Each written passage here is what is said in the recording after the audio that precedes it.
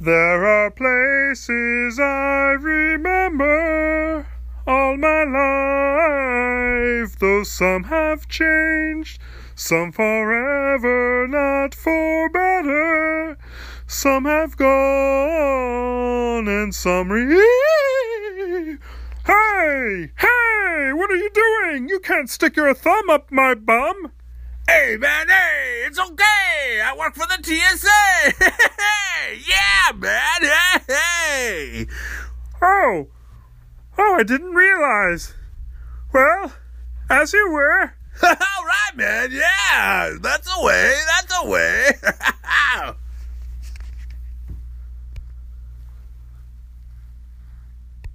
All right, here we go. We're going to talk with John Garside of Forgotten Tales. Here he is. Hold on 1 second. Are you lost in the canyon? I think I am. Hold on.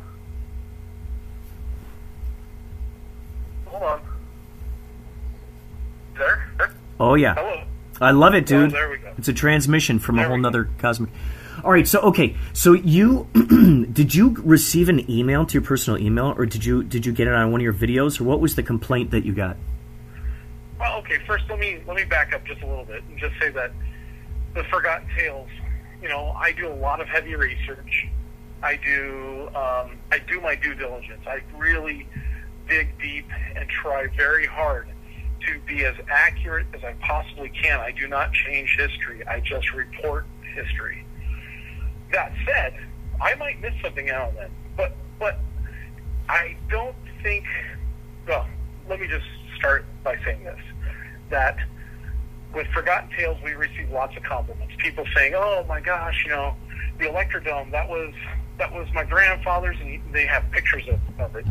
Then we have the plane crash, and the plane crash, that Flight 416 West that happened in the Puente Hills, and I report on that. And then, months later, I got emails from people who were like, "I didn't know how my grandfather actually died. I knew it was a plane crash, but I didn't know the details. Thank you so much." So I really do a good job with that. I gotta say, because if I don't, who will? I really do my due diligence to get all of the information I possibly can until I can't ask any more questions. Until I feel like. So when I'm making these, if I have questions, I can't finish the video.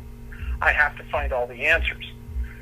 That said, sometimes the answers I discover are not readily available. And recently, so I have a documentary that I put out, I think in 2014, called How the Canyon Got Its Name. And it's about Turnbull Canyon in Whittier and Hacienda Heights. And it documents the story of Robert Turnbull, a Scottish immigrant who came over here, and the canyon ends up being named after him.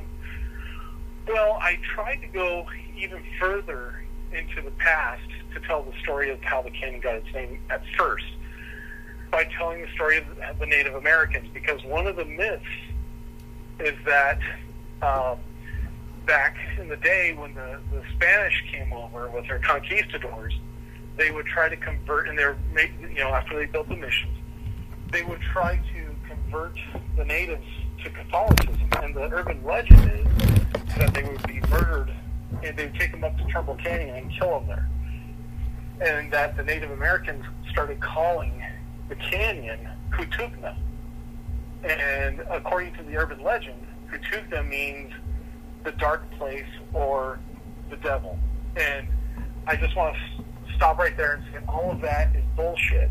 It's not Kutugna, and they didn't take them to the canyon.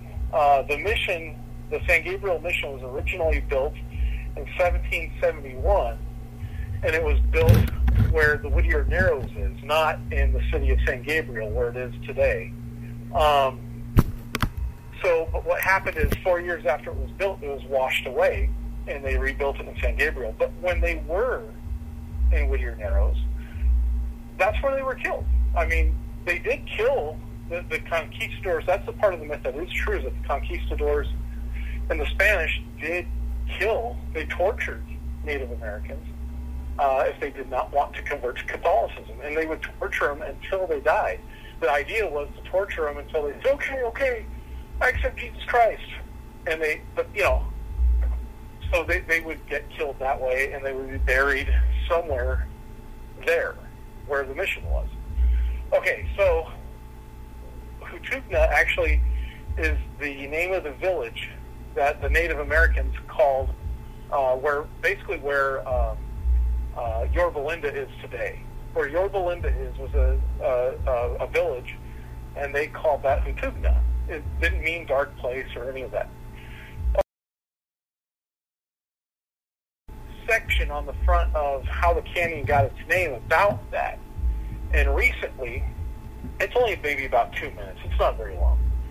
And I thought, I still see people talking about Hutubna online, locally, and I'm like, I'm going to put this out there just so people know that Hutubna doesn't mean that. So I put it out there.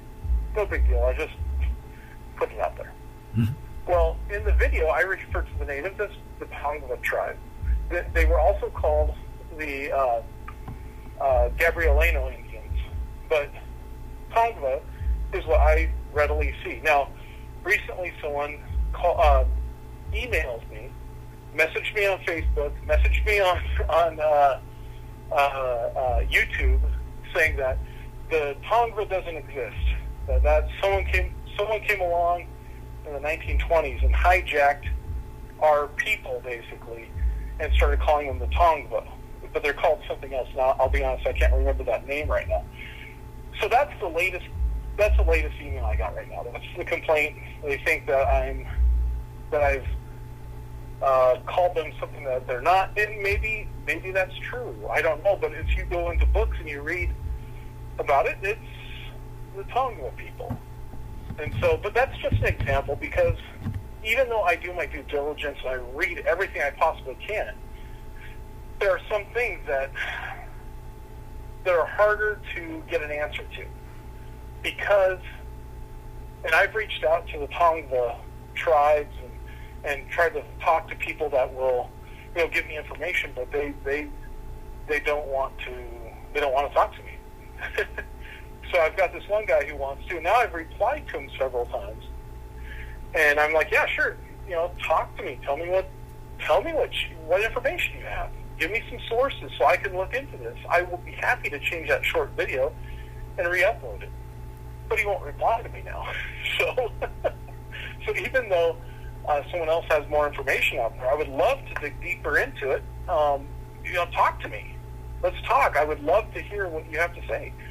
But, so unless I start just researching that short story that I just was putting out there because of Hutubna, now I've got a whole kettle of worms that unboxed. Oh, kettle of worms. Oh, my gosh. Well, it's interesting because it's like, how deep is one required by anyone, any entity, authority, I guess?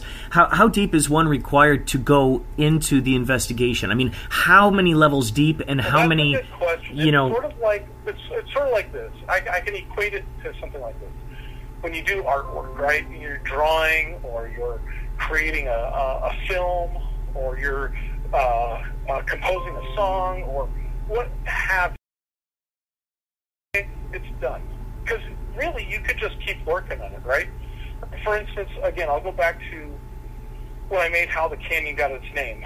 I still have never seen... Okay, so for those of you who've not seen this documentary, you can see it on YouTube, again, called How the Canyon Got Its Name. And it's marvelous. It's great. Your curiosity. It's so funny. The idea came to me today that the key word of question is quest. So the quest is the question. The more you question, that's the quest, because your curiosity. And it does put you on a quest. Yeah, you've gone. Oh my gosh! I went on a long quest of how the canyon got its name, and yet I never found a single photograph of Robert Turnbull, the guy that the canyon is named after. So for a long time, I was trying to figure out, well, how am I going to do this? How am I going to tell the story of this man without any kind of photos of this man? Oh, boy. I had very little information. The most information I had on this man was how he died, how he was murdered. And even that had question marks around it. Which is so crazy for a historical figure having a canyon named after him and all. You figure there'd be statues, in his named in parks named after him and stuff, And it's weird that you had to go down. The thing about that is, he was a town drunk, and so not many town drunks get a statue. True, or a plaque. true. The only reason they named it for him was because he owned it. He owned the canyon. So they're like, well, poor guy, he got killed. Well, I guess we could call it Turnbull Canyon. Right, I gotcha. I see. And then he was completely forgotten after that. His name lived on, but no one knew who he was. No one knew anything about it. In fact, what led me to want to do a story on that was I used to take Turnbull Canyon to work every day. And I would drive over it and wonder, why Turnbull? Did they? And so I started, in my mind, thinking about what could it be named after. I was like, well, William Workman, who on the other side of the hill in Hacienda Heights, in that area, has that's where he lived, and he had cattle. Maybe this is where he turned the bulls around. I don't know. I was just trying to come up with what's Turnbull? Oh yeah, names for things. I wasn't thinking it was someone's name. I was thinking, right. Oh, it was turn a bull. I don't know. Yeah. What do I know?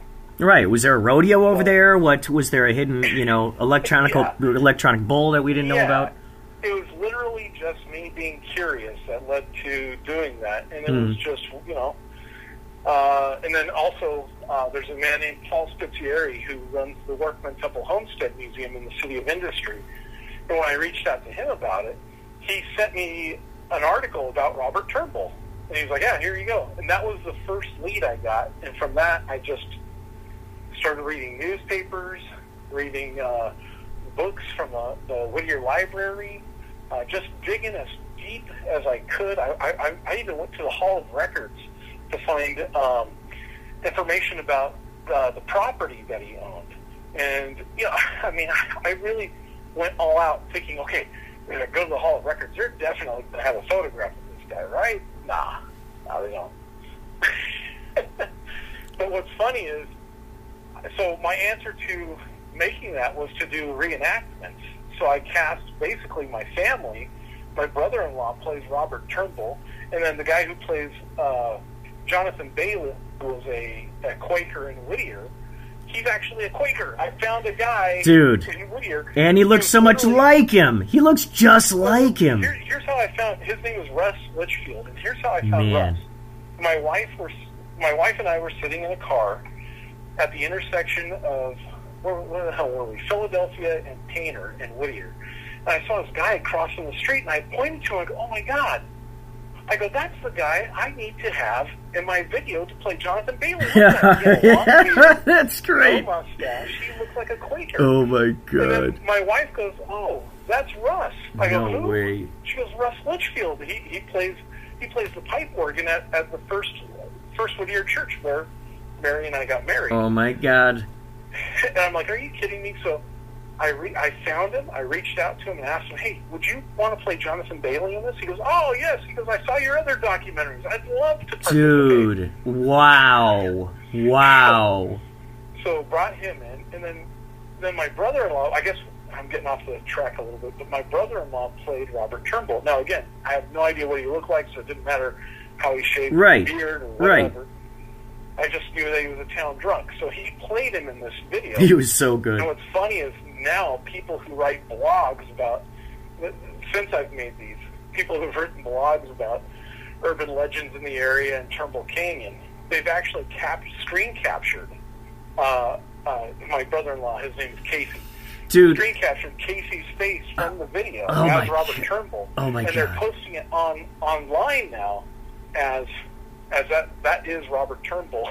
It's so funny because, like, in the video itself, you point out it's funny because you put out the disclaimer, like you say, like, look, this is a portrayal, like this is just a fill-in, so to speak. He's sort of a stand-in. I don't have a real. I put in the video. That all photos of Robert Turnbull are recreations. Oh my God! Oh my God! Oh my God! Oh my And God! what's funny is that Casey grew up in Whittier right next to Trimble Canyon, like Dude. 1 block up Oh, is Trimble Canyon Road.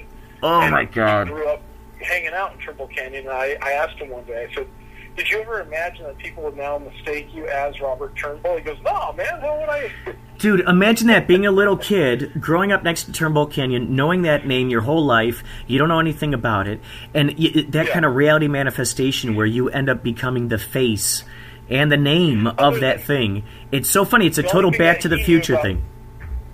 Yes, and the only thing he really knew about Trimble Canyon was that it was spooky and it had all these urban legends and myths about it. You know what I mean? Yeah, little did he realize that one day his future brother-in-law would end up making documentaries specifically to crack the codes on those things in that town. You know, like, what an interesting thing.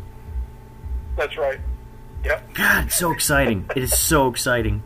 And I had the pleasure of playing William Workman. God, that was so great to be able to get Josh, my brother, in there. And not in one. Yeah, you were in that too. So you played William Workman, and I brought your brother in to play Garvey. Yeah. Oh my gosh, it was so. I should have bought a better mustache for your brother to wear, but that's okay. Oh my god. It works. Oh my god, it was. So what's great is that you played William Workman in that, and I already knew I was going to do the Battle of Providencia. I thought immediately I knew I was going to do reenactments for that. I thought, well, this is going to be great because I've already got my William Workman. He'd come into the prequel with the Battle of Providencia. There you were again as William Workman, the younger William Workman. Yeah, that was so cool, so interesting to be able to go back through the hands of time. One of my favorite shots of How the Canyon Got Its Name is when you look up from the paper and you look almost like a ghoul. Yes! Because it's perfect. Oh my god. The old-timey photos of William Workman are so spooky. Oh my. He has just a scowl on his face. He just looks like he just ate a sour piece of dog shit. Totally. His eyes are sunken in. He, yes. Oh my god, my buddy Jimmy said that it looked like this old TV, sort of like Svengoolie type of dude that used to be out there. His name was like Carlisle or something. I forgot what his name was, but he had that kind of look about him. And so my buddy Jimmy did like a side-by-side, face next to face thing. And I'm like, oh my god, that's crazy. He looked like a Phantom of the Opera type of dude. Oh my god. And it was great because Josh, with the mustache you just mentioned, my dad saw that photo. He's like, holy cow, you look like our relative, Alexander Clendenin, who used to live in Chicago, and then he put up this photo, and I'm like, oh my god, Josh is a spitting image of this guy. So it was just so crazy to be able to have, to be able to act with my brother in there, and then for it to kind of echo these zeitgeists of my family history too. I mean, it was so interesting for us to be at the actual house that William Workman committed suicide in. I mean, it was just like, whoa, dude. So for me, that was the biggest thrill. So for anyone who has not seen How the Canyon Got Its Name, which is probably a majority of you, we reenacted William Workman. I'm not going to give away the whole story. Go watch the video if you want the whole story, but I will tell you this, that William Workman commits suicide. Now, the cool thing about, not the suicide part, but the cool thing about the story and what we were able to do is Paul Spitzieri, who I mentioned before, who gave me the initial kick in the rear to really, dive deep on Robert Turnbull. He runs the Workman Temple Homestead, which is where William Workman lived, and his homestead is still there. And he let us come in and shoot a reenactment on in the exact locations where everything happened. So the doorstep where Richard Garvey comes up and knocks on the door, which was played by your brother, and then you answer the door, Kurt, as William Workman, is exactly where that moment happened. And then when William Workman shoots himself, we don't go into the room and get graphic and show all that. But I do go outside with the camera and show the actual room window where he did it. And we actually went in there with a light, and I brought the light up bright and brought it down so it looked like a gunshot and all that through the window. But that's the actual room where it happened. So for me, even though it's a morbid subject, for me, after researching it, for all those well, for the better part of a year, I was researching and writing. And, oh my God, to go in there and actually tell that story in the exact location, that was really thrilling for me. It was very exciting for me to be able to do that. Even though we didn't have a budget, it was very low budget, and it didn't matter. We were just telling the story. And for me, that was a thrill. Well, and in the way that everybody came together, the way that they did, the makeup was just like she was able to make me look like an older guy and make my eyes look sunken in. And then Michael Ornelas, who played Dr. Agotch in Max Neptune, he gave us the costumes, right? Didn't he? He had access to the wardrobes. Yes, he had costumes. Oh my God! Dr. Agotch in Max Neptune, and then the lady who did the makeup for you, that's Heather Gorbea. That's my wife's best friend. She just did it to have fun because she was excited to participate.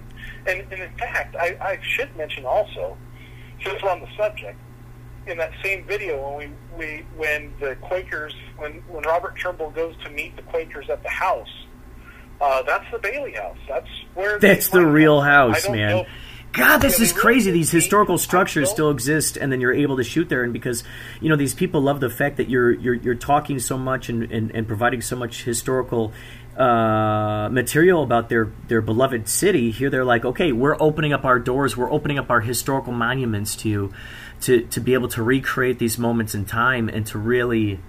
I mean, what better history lesson than to have reenactments in the actual places where these things happen and wrap people's brains around? Because I'm sure there are kids who have gone on field trips all the time to these locations. It's like blah, blah, blah, in one ear and out the other. But when they got something to look at, especially since this is the thing I want to get into. So in fourth grade, so I grew up in that area. I grew up in West Covina. Yeah. I went to the Hacienda La Puente Unified School District.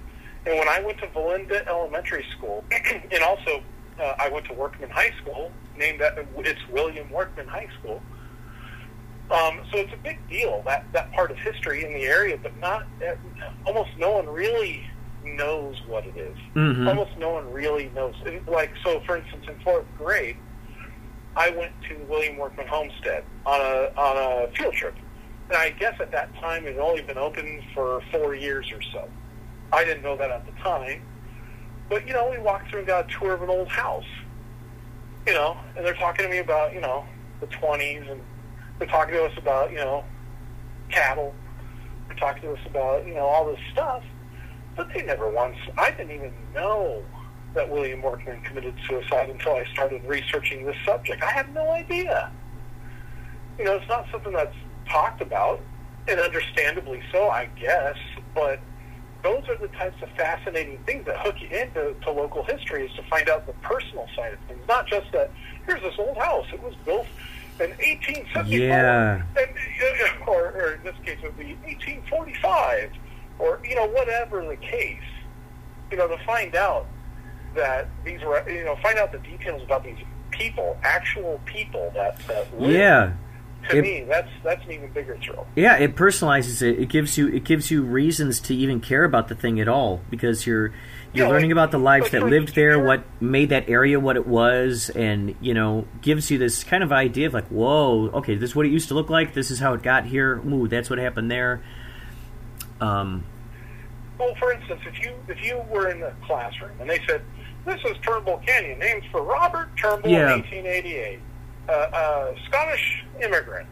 Right. Okay. Right. Okay. Yeah. It just sits on the table and gets stale right there. Yeah.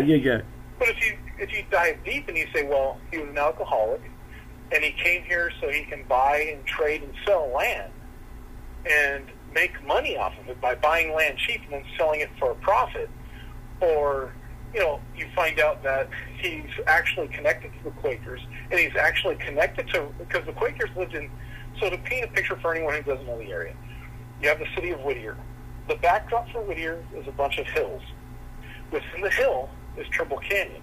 If you go over the hill to the other side via Trimble Canyon, you're in Hacienda Heights. That's the area where where William Workman lived. So you have William Workman on one side, and you have the Quakers on the other side.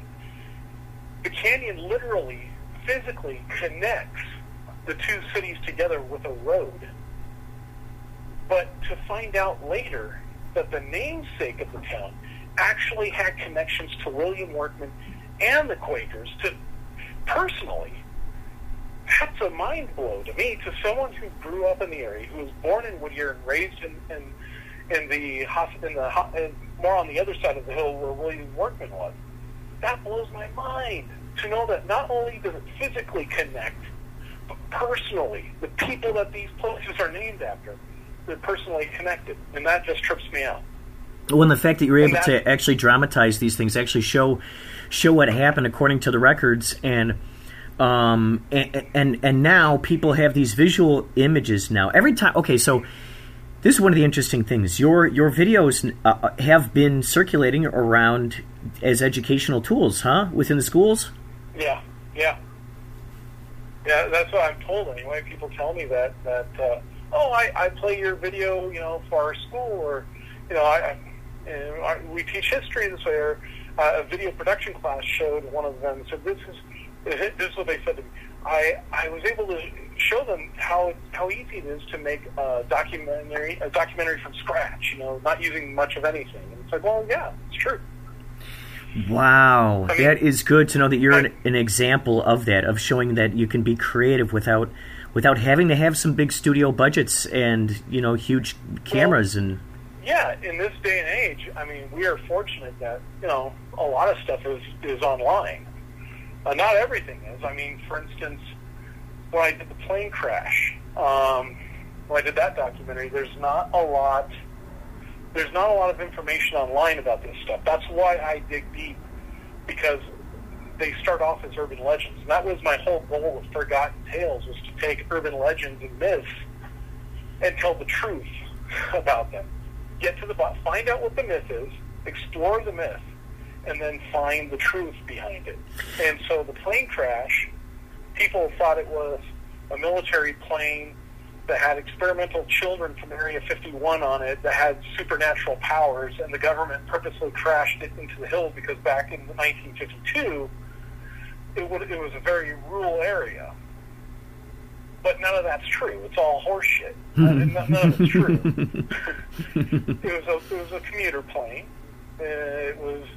And there was fog, and the pilot tried to come down underneath the fog, and he came too low, 10 feet too low. He already had his landing gears down because he thought he was somewhere he wasn't. He thought he was over Burbank.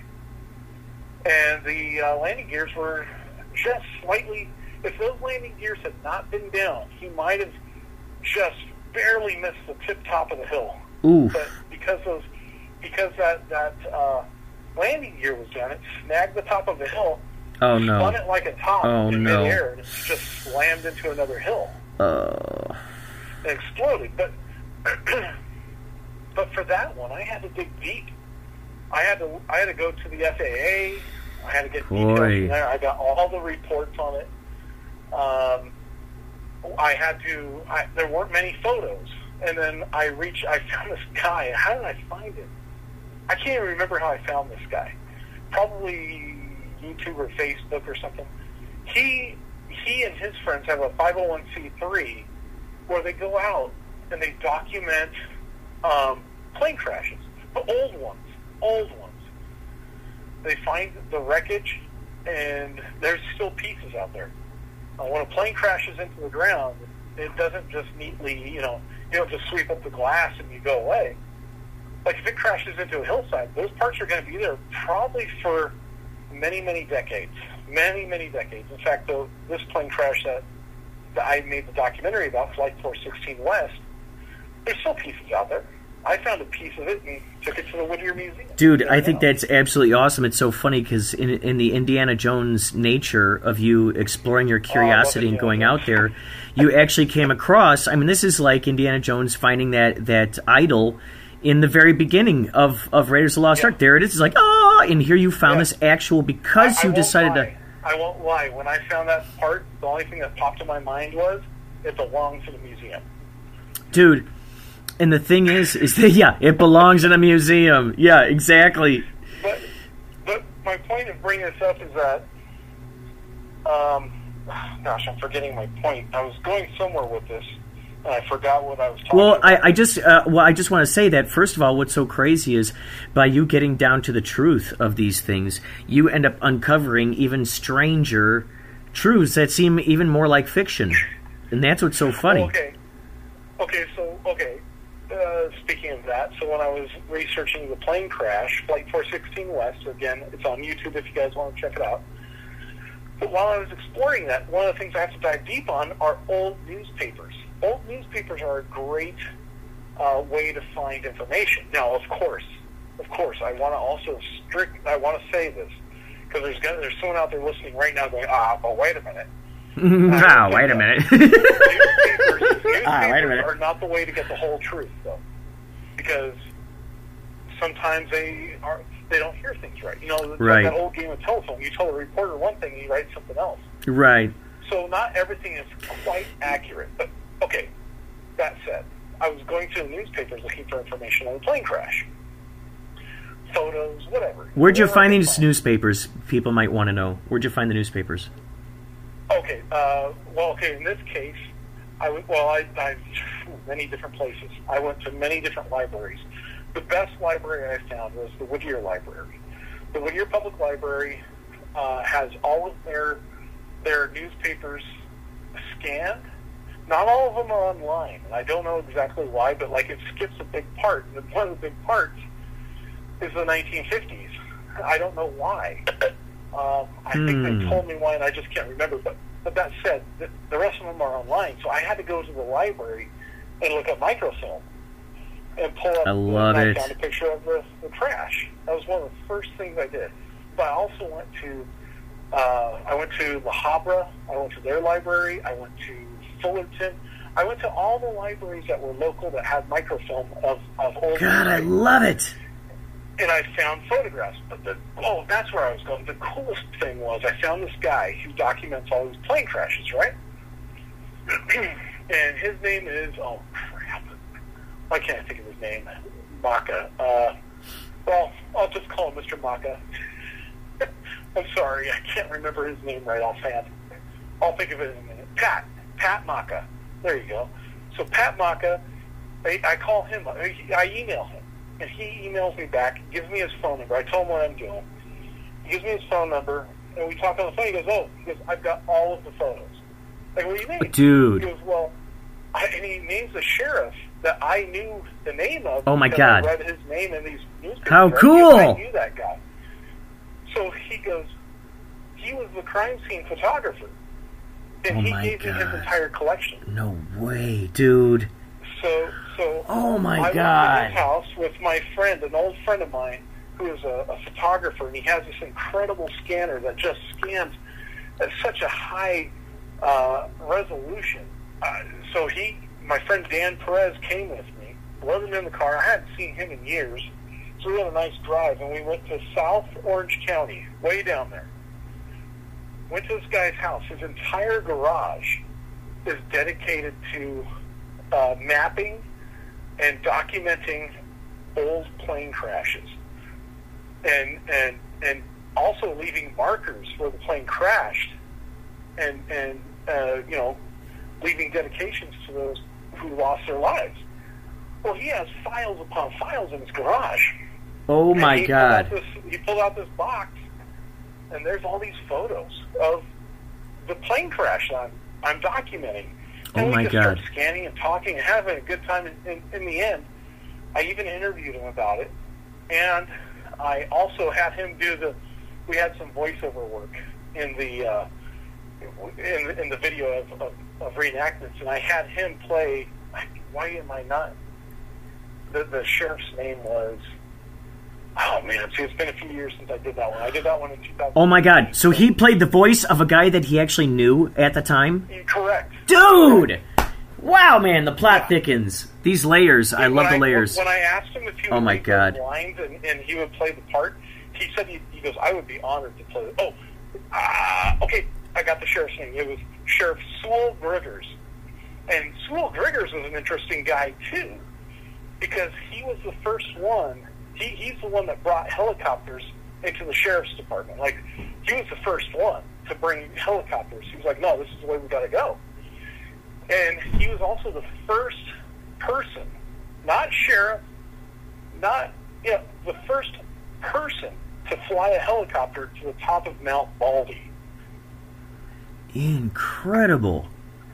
Yeah. Did he do this before he introduced them to the police force, or did he do this after? I'm not sure about the timeline on that. All I know is he must have done it before. I don't know. I shouldn't say that because I don't know. I don't know when he did. Because I can imagine after flying to. Did. I can imagine after flying to Mount Baldy, you want everybody to have that experience. You're like, we need helicopters here and now. You guys need to know what it feels like to fly in these things. Yeah, I don't know what year that was, but figuring that this took place in 1952, and I'm not sure. I don't think he was flying a helicopter at that time. And at that time, he was flying a plane, and he was actually the one who found the location of the wreck, of the air wreck. Oh my God, dude! He was flying over, and he identified it. He was in a plane, not a helicopter. So What it the must have heck? been after that. But I could be wrong about that. This is so interesting to hear this guy who covered this, and he's got these archives, and little did he realize that one day someone would do a documentary about this, ask him to do this, and then play a part in that documentary. I mean, such strange things like that, man. Those crazy, strange, cosmic things that happen to us in our life where, there are events that are very close to our hearts, that are near and dear to us, that we put a lot of thought and effort and energy into, and those things end up growing into the future, and we have no way of knowing. Yeah. Well, here's another one. Here's one for you, and you were there for all of this. When we made Max Neptune, for anyone who doesn't know, and I'm sure Kurt has talked about it a lot on the podcast, or at least once in a while, we made a movie called Max Neptune and the Menacing Squid. It was a lot of fun to make, but along the way, we found a robot. We were driving down the street, and literally a robot, I'm not even kidding, it's about 5 feet tall, and it was standing on a yard, it's standing in a yard, and it had a sign on it, taped to it, and it just said, "Free, take me away," is what it said.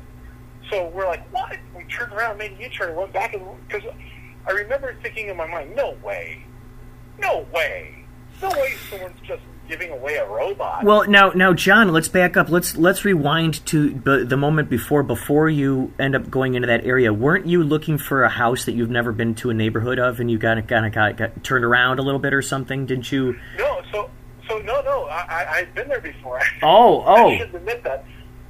We were going to Jack's house, my friend Jack Rodriguez. I can't remember why, but we were going there, and I turned on one street too soon. His was the next street over, Dude. and I turned one street too soon, turned down the street, and there was the robot. I love it. I love this. Oh my God. The coolest part is this. This is, to me now, personally, this is what's so cool about that robot. Is, yes, we went over, we started looking at it, the owners came out of the house, said, "Oh, you gotta take the robot?" We're like, "Yeah." We started explaining how we're making a sci-fi movie, and he's like, "Oh, this is perfect." He goes, "His name is Dennis." Oh I'm my. like, "Oh, okay, cool, whatever, we'll call him Dennis." Now, the sad part is we never got to use him in the movie because it just wouldn't, the robot wouldn't cooperate, although I still have faith that maybe one day I'll reshoot his parts and digitally, do a Lucas and put him in the movie. Yeah. But, I love it. I love it. because Yeah, absolutely. So, but here's the best part. So, okay, the robot's name is Dennis. Dennis, the robot. Yes. Then years go by. I don't know, that was like 2006. That was 2006. 2009, I meet my girlfriend, and we start dating. Well, we end up getting married. Her father's name is Dennis. Dude. My father-in-law is Dennis. Dude. So then we get married. We have kids. We name our third boy after her father, Dennis. So I really regret not having Dennis the robot in Max Neptune, and maybe one day, no, not maybe, mark my words, Kurt, he will be in Max Neptune one day. Oh, he will be, and in future adventures. People will be clamoring for the original version. That's not the original version of Max Neptune. That's right, that's right. That's right.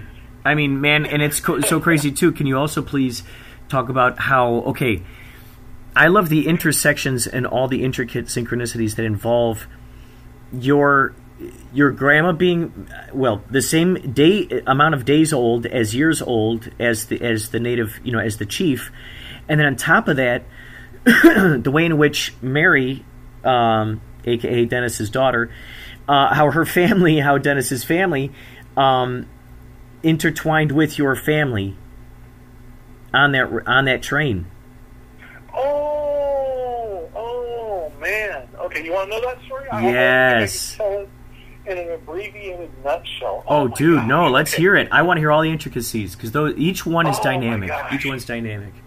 So this is and by the way, is your connection okay with my phone? Oh yeah, and I also put my phone on Do Not Disturb, so that way, in case anyone calls in, it's not gonna, mess with anything. Well, no, just because you're on my end, you sound a little. I'm just. Oh, I do? You can hear me clearly. All right, hold on. Let me switch off the speaker, and then I'll switch it back on. Hold on a second. All right, hold on a second. All right, how do I sound now? You sound just as bad. As long Oh as no! I sound good on your You know end, what? I'm okay. I have it near my computer, so you're probably hearing maybe like a. I think you're hearing a fan. Actually, I think it's a fan. It's like weird, like squeals. And Wait. beats and All right. weird- Wait. Can you hear me now? How is this?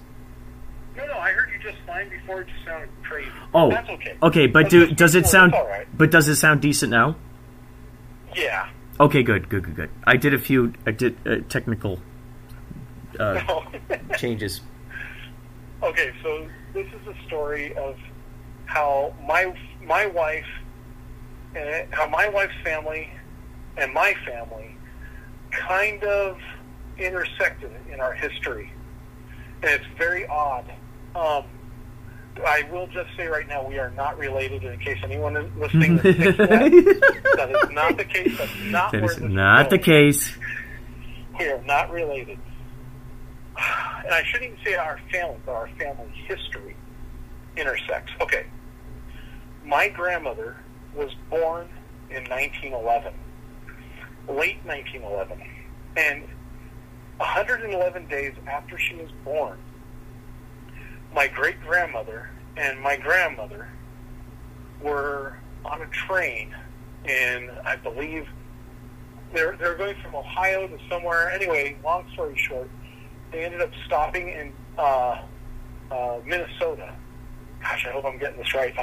I usually have the story fine-tuned in my head, but right now it's sort of all over the place. So let's just say Minnesota for now. So, Minnesota. They stop in Minnesota because there's a snowstorm, and it's massive, and the train can't can't go any further now. So they stop, and everyone gets off the train. And the only place really where it's warm is a courthouse. So they go into this courthouse. And normally, I also know the town. I can't think of the town name either right now. That's okay. They go into this courthouse where there's a hearing happening, a court hearing. And it's about lumber rights and whose trees belong to whose trees are on whose land. And there's all these Native Americans in there, and there's one particular Native American who I call Carbonaculae. That's not the correct way to pronounce it. That's just how it was told to me when I was a kid, and it's just sort of stuck. But back in the day, the white people didn't call him by his Native American name because they couldn't pronounce it, much like I can't. Instead, they called him John Smith. He just went by John Smith. And his claim to fame was being the oldest man alive.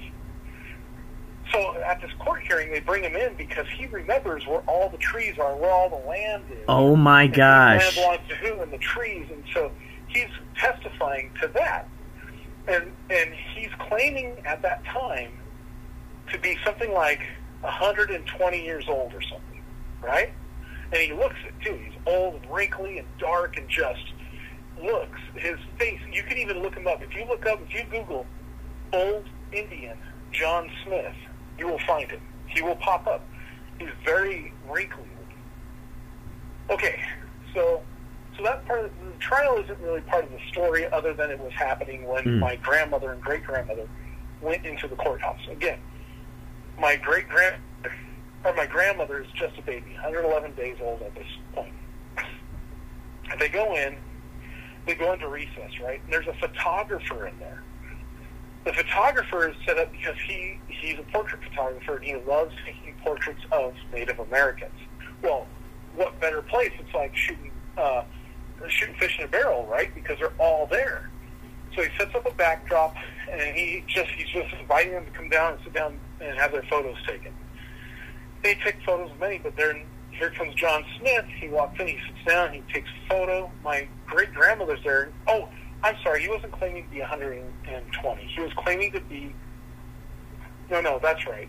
See, I'm getting my story all confused. No, he was claiming to be 120, but the government, the U.S. government, could only track him to be at least 111 days old. I'm sorry, 111 years old. Oh, crazy. Still miraculous, like how crazy is that, especially during that time when people were dying at the ripe old age of 35, Right. And so my great-grandmother was like, wait, my daughter is 111 days old. That's crazy. I want to take a picture of these two together. Wow. Look, here's the photographer. Wow. So he's getting his picture taken, and she goes, excuse me, can you take a picture with my baby? And he says yes. And so he holds the baby, he holds my grandmother, and they take a picture. This picture is still in my family. We still have it. I have it on my phone. And so that's amazing. What's even more amazing is right after that, he asks my great-grandmother, what's this baby's name? And my grandmother says, we haven't named her yet. They just called her baby girl. Oh, my gosh. Okay. So this outraged John Smith. Uh-oh. Because how can you have a baby with no name? So he names her right there. He named her Kiwita Kitchikokwe. Most people will probably, oh, that's cute, No, my great-grandmother said, okay, name's Kiwita Kitchikokwe. And so, then I come along, I'm born in 1975, and... Wait, can you pronounce it just slowly? Like slowly, if we turn down the speedometer just maybe a smidge, I want to hear every of those awesome syllables and consonants and Oh, sure. Yeah. Here, you ready? Yeah. And don't ask me to spell it. Right. Okay, I'm going to say it fast real quick. Okay. Kiwita Kitchikokwe. But it's Kiwita Kitchikokwe. Kiwita Kitchikokwe. It's hard to Kiwita say it. Kitchikokwe? And here's the truth. I'm probably not pronouncing it correctly. It sounds cool. This is my own grandmother. This is my grandmother. It's it's colorful. Again, I called her Kiwita, and the way you spell Kiwita is KEE WE TAH, and that's just Kiwita. Okay, so now back to the story. Yes. So he names her that. He says that's your kid's name right there. He goes, I'm going to name her, and what it means is Little White Princess. But the name evolves. So as she gets older, it means different things. And when she was an old woman, it meant woman who soars above others. Interesting. So the name, the meaning of the name morphs depending on how old the person is when they have it? Correct. That's as I know it, anyway. Incredible. Yeah. What are some of the different... I could be wrong about that, but do you know of how many different incarnations that name's meaning went through as she progressed? Well, I know that... Okay, so I told you about the photographer, right? Well, we didn't know about the photographer. I always had questions. Like, I remember asking my dad, well, how'd they take the photo? Because, well, he was there, they took a photo. I go, but who had the camera? Why the backdrop? Because there's a photographer's backdrop. It's one of those backdrops like you would see, in like, getting your class photo, where it's like a, just a random bunch of colors back right there. But it's black and white. Where'd the backdrop come from? I don't know, but I found out the answer to that too. But that sort of deviates from the story. Yes, no, and I want to hear that story later on too, which I love. The whole photographer reveals around I love that. Yes, I'll give you the photographer nutshell. I found another picture of John Smith online that was identical to the one with my grandmother in it. But she wasn't in the photo. And I'm like, but that's the same. He was wearing the same clothes. You could tell the shot with the same lens. Interesting. Same backdrop. Everything was the same except my grandmother was missing. Whoa. So I found out where that photo was. It's hanging in a university in Minnesota. Called. They said, this is the guy who gave it to us. Called him. He ended up buying. He bought a photographer's studio from a guy whose parents used to run it that had to sell it, and they just sold it like back in the 40s, lock, stock, and barrel, everything in it, to this one guy, and he had it for years and years and years, and sold it to this guy, and this guy went in there and found all these photos of John Smith. Well, Whoa. The original photographer, his last name was Hackrup. I can't remember his first name, but it was Hackrup. His photos are in the Smithsonian, and they're in the Smithsonian for taking pictures of Native Americans. More specific, taking pictures of John Smith, and John Smith's photo by Hackrup, the same photographer who did the photo of my grandmother with him, is in the Smithsonian. Incredible. So in a sense, And he was... I talked to this guy, the guy who bought the studio, who's way into Hackrup's work because he owns every bit of it. Wow. And I sent him this photo of my grandmother and my grandmother and Carmen Akiwe, a.k.a. John Smith, and he had a meltdown on the phone. He was like, oh my God. He goes, honey, come here. Look at this. Dude, this is crazy. It's like finding into the room, Oh my God. His wife started crying because she's like, oh my God, I can't believe it. Oh. Where did this come from? Oh my gosh. I'm like telling the story that I just told you. Oh my and gosh. They're tripping out. Yeah. Dude. Okay, so John Smith, let's start with him. That's where my family intersects with Mary's family. Mary, my wife. Mary's great, can't remember if it's great or great grandfather, was William A. McGonigal. And he started a train line in Duluth, Minnesota. And this train would, go all over the place. Well, anyway, he let her great-great-grandfather let someone ride for free, and that person was John Smith. Oh my gosh. He let him ride on the train for free because his whole gimmick was he was the oldest living man. So this guy got to ride the train for free, and if you were lucky enough to be on the train with him, he would hand you a photograph of himself, and on it would say, "You've just met the oldest man in the world." And oh my gosh! Current age on it. Yeah. That's awesome. Like I've seen him. Yeah, there's photos. Those photos are online. Some of them are online, and you can see it. Like says his age on it, like 149 or. So let me guess. Was his personal photographer the guy, the one who was actually printing up those little photos for him to hand out? That's a good question that I don't know. Wow, interesting. So hey, I don't Jen. know the answer to that. So he was let on there. It was like having a celebrity on your train. You're like, oh my God, we got the world's oldest living man. So John Smith, it was actually lucrative for him too because he would ride the train for free, and people would pay him a nickel for a photograph. Oh my gosh, incredible! Yeah. And it was her great-great-grandfather's train line that he was riding on. Oh my God! So that depot. I mean, is that the same? So that's the same train line that your grandma. I don't know if it was the same train line that my grandmother and my great grandmother were on at the time. It could be. I don't know. Dude, that would not surprise me if it was. I mean, the fact funny, you. I tell people all the time through Forgotten Tales. I could tell you the history of Whittier, Hacienda Heights, the whole region. I could tell you the whole history of that region. But with my whole family, I'm still trying to get the story straight because it's such a wacky. Because my grandma Kiwita, had a very unique and, in my opinion, strange and awesome life. Even as she got older. So Carmen Akiwe, John Smith, he lived well up, I think, like until my grandmother was like 20. So imagine that. The government could oh my gosh. 111, but he was claiming to be older. And I think his grave says, like, his tombstone's online too. I think it comes out to be like 149 years old. Dude. Don't hold me to that. I can't remember right now. But he was very old. okay, so into his 20s, he and my grandmother kept in contact that whole Oh my time. gosh. Yeah, he considered her his other daughter.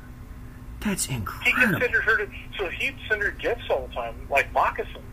And my grandmother used to wear moccasins all the time because, you know, hey, they're shoes. He made them.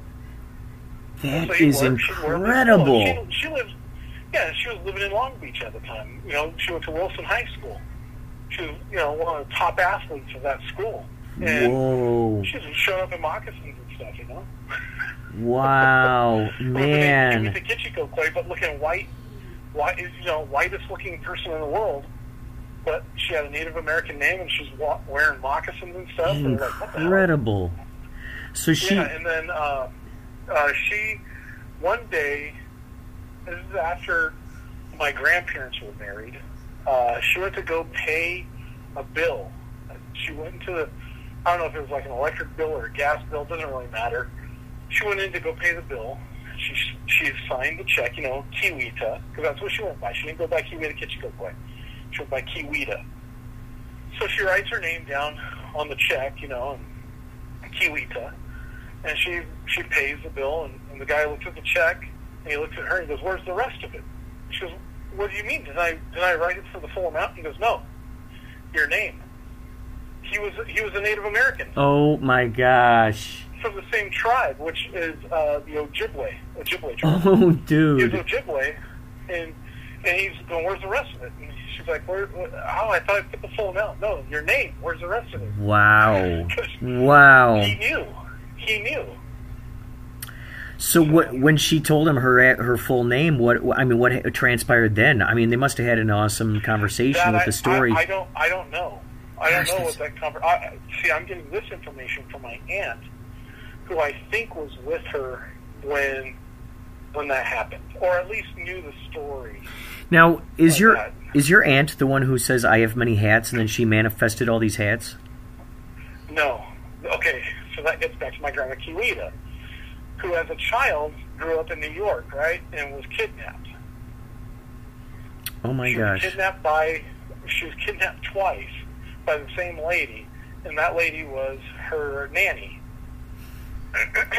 And she, gosh, man, and see, even her nanny, who we call Tanta, that was not her name, but we call her Tanta. We still know her as Tanta in the family. There's pics. My dad, to put a cap on that story right away, is that she wasn't arrested or anything. She kidnapped my grandma because she didn't like the way that my grandparents treated her. My great-grandparents. Oh my gosh. You know, again, this is the baby that didn't have a name for 111 days. Okay, so I don't know the full story of all that, but I do know that Tata kidnapped her because she didn't like the way she was being treated and took her all the way to California to get her away. Moved to Lake Elsinore. Whoa. Then they kidnapped her again at some point because my great-grandparents, they owned like a wax paper factory or something, sold everything, sold the farm, in other words, moved out here because, again, this is like sometime between 1911 and 1915, so you can't just, hop on a jumbo jet and come on over in an hour, you know what I mean? Oh, it was like the Oregon Trail back then, huh? Where it took you months to travel.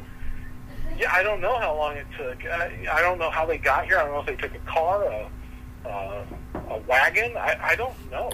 I don't know because, we're talking cars were around. I don't know. I don't know what was available. So they come to California. They buy a place in Long Beach. And they get my grandmother back. But they don't fire Tanta. They keep her on. The only reason that Tanta told them where she was is because my grandmother got sick. Oh, my God. So then they came out. So anyway, long story short. Yeah, you kidnapped my child, but we're going to continue to employ you. You're back in. Oh, my God. Yeah. Did they understand the reasons behind why she took the kid? Like, hey, you're mistreating this kid. Like, I don't like that. So I'm going to take this kid for myself. That's basically it. She didn't like how she was being treated by my great-grandparents. So gosh. That was it. So there's that. And then she's in Elsinore. My grandmother's in Long Beach. But to sum it up, to put a nice little cap on this, my dad and my aunts and uncles all thought of Tanta as more of a grandma than their actual grandma. Oh my gosh. And even to the point where Tanta, when she died, left the house to my grandmother, her house in Elsinore to my grandmother. So it's this whole, and then Tanta has her own story because her last name was Marsden, and Marsden is a very wealthy family in New York, or was at the time, and her uncle was Chase. You probably know more Chase if you think about the bank. So it's that kind of family. I'm not blood related, but in a way related to the Chase family. Which is quite ironic, because I remember us opening up a Chase account for Max Neptune and then us draining us dry. Them draining us dry when it comes time for you to get your money, and you're like, okay, I'm ready to cash out. And they're like, oh, no, you owe in back fees or something because you didn't pay for these fees. Yeah, you're like, wait, hold on, what'd you do with my money? But what's so crazy is... I started a business account. They were guaranteeing that it was my fault. I probably should have looked into that more. Well, but, I'm an artist more than a business person. But well, I gotta say here, what's interesting is that all these stories that you're telling me about your family and the ways that they crisscross with things is just as ripe and rich as the stories that you set out to tell the stories about. And then on my wife's side, that William A. McGonigal, there's some more fun stuff about that. McGonigal is one of the 3 M's in the 3M Corporation. I don't know who the other M's are, but McGonigal... the other M's. He's one of the members of the 3M Corporation. Wow. And then years go by, Mary did research on her great-great-grandfather, William A. But she didn't do that until after Liam was born, and Liam is short for William, and William's middle name starts with an A, so she named her son William A. McGonigal before even knowing she had a great-great-grandfather named William A. McGonigal. Wow, man. There's so many synchronicities and so many magical situations just evolving around your family. Crazy. So one of the documentaries I want to do is a documentary about my grandmother and everything I just told you about. But again, there's more. My grandmother led a very unique life, and as you can tell just from those few stories I told you. What other crazy stories?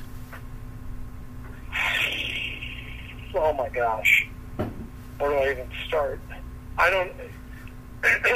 Not one story is popping in my head right now. Well, let me ask you, because there's always a story you told me about that always intrigued me. It was you have a relative who says, I have many hats, and then, but she never had them, but then she got them. So that's Tanta. That's why I started telling you about Tanta, I think. It's because, there's that is it Oprah that put out the what was that movie about, basically repeating stuff in your head and it comes true. What was it? Not the story, not the note. The Secret? What's that? The Secret. The Secret. Yes. Okay. So Tanta, essentially, she's not blood related, but she's basically my great grandmother. I never met her, but that's basically what it comes down to. When you treat my dad with the amount of love that she treated him, gave him, she's my great grandmother. From my viewpoint, her whole thing was she loved hats. She loved hats, but didn't have any. Didn't have many, but she would. When people, when she would talk about hats, people would ask her, "Well, do you have any?" She, "Oh, yes, I have many beautiful hats." So she was saying it facetiously. She didn't have any. So she was just kind of saying it. Hats. She was just kind of saying it playfully, like facetiously, like, "Oh, I have many hats," like just joking, like it was like. Well, she said it because she always felt if she said something like that strong enough and with so that was an intent that it would actually come true. And so what happened was she would just start telling people, "No, I have many beautiful hats, many beautiful hats." And so she just told everyone, and then people started going, oh, well, Tanta, she loves hats. She loves hats. And so people started giving her hats. She loves. Listen, she loves hats. She had many beautiful hats. Wow, she just magnetized it. Oh my God. Yeah. Oh my God. So, I am a very wealthy man. I have millions of dollars. That's right. Who are some of the your dream collaborators that you have already worked with? Who are some of these guys that you frequently work with? Well, okay, indirectly. The first one, when you say that, indirectly, I actually got to work on the Steven Spielberg production. That's great. That's great. And again, it wasn't like a major motion picture or anything there it like is. That. It was for the year 2000, and I was doing motion control camera work. But the cool part was Steven Spielberg's production assistant was with me, and at one point he got a call from Spielberg, and I can hear his voice over the cell phone, and I'm going, oh my God! How cool is this? God.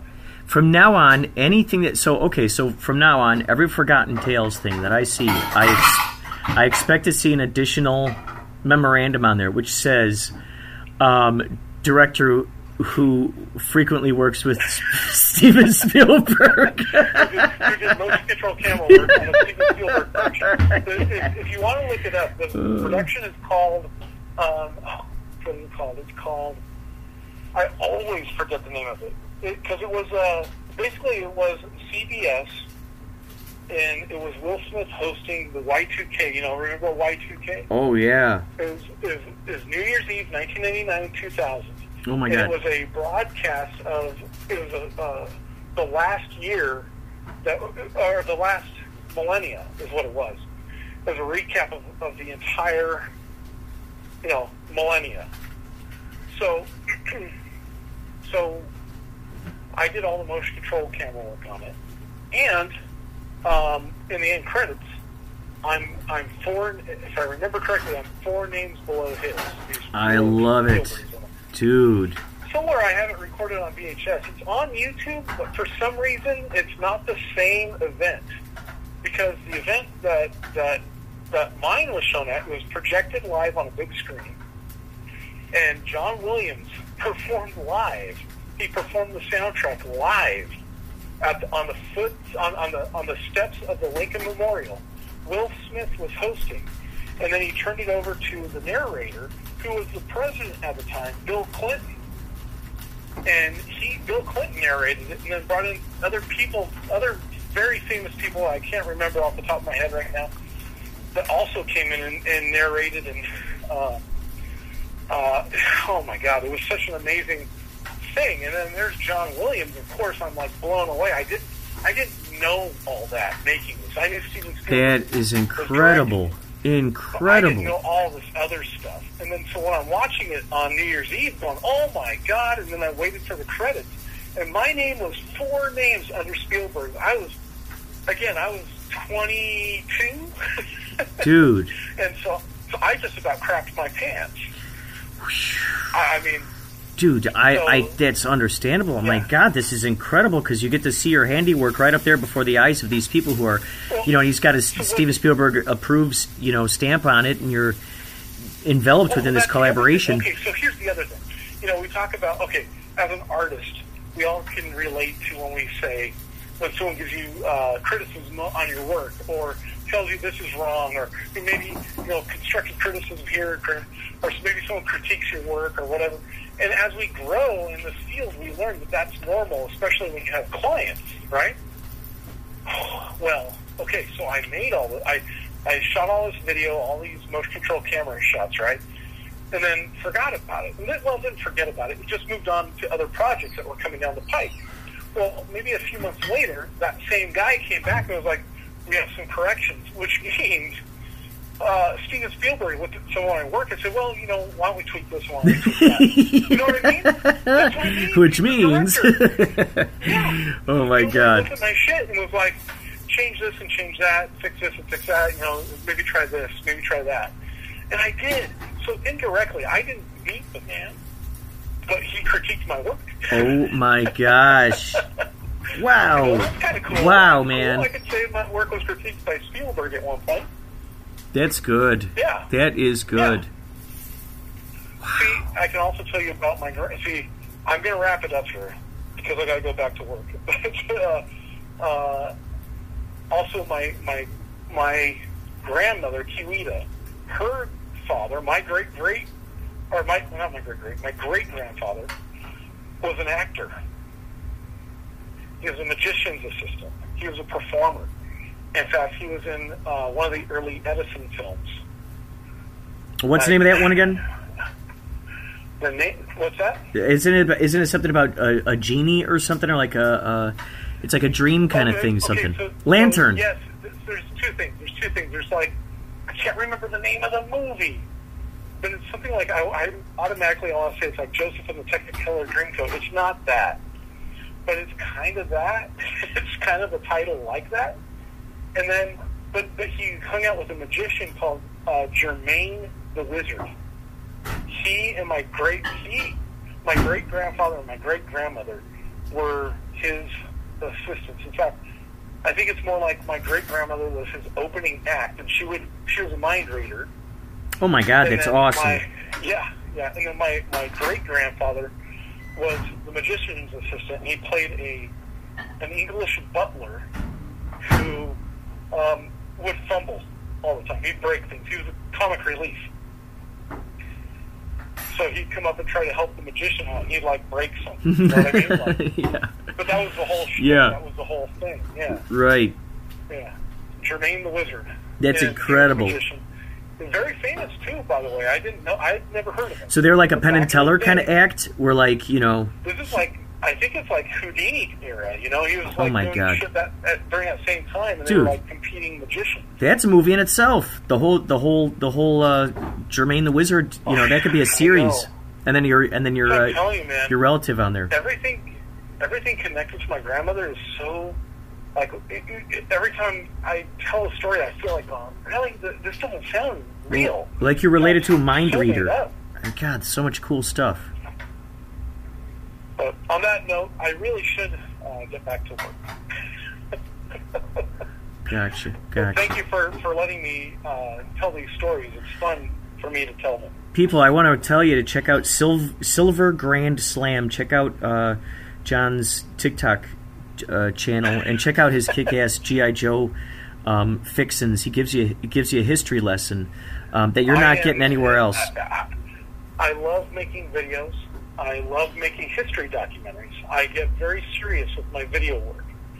Where I'm silly and I'm playful is when I collect my G.I. Joe collection. That's just my hobby. I love it. I know there's some people go, oh, you collect action figures? And I say, hell yes. They're badass. They root me in my childhood, and I love every minute of it. I love them. G.I. Joe. Yo, Joe. And check out. So the Forgotten Tales. What's the URL for that for the YouTube? Just look up Forgotten Tales. You could probably John look Garside. up I'll put the link. I'll put. I don't know the link. I can't remember it offhand. I'll send them to the But if Turnbull you go to Canyon YouTube- one. Yeah, if you go to YouTube, the easiest one to probably search is Electrodome. If you just do an Electrodome search, or even Turnbull Canyon, Turnbull. In fact, that's probably the best way. Turnbull Canyon. If you look up Turnbull Canyon on YouTube, you'll find all those documentaries. You'll just go down the rabbit hole on Forgotten Tales, and we have something like, I don't know, 12 or 13 documentaries, I think, at this point.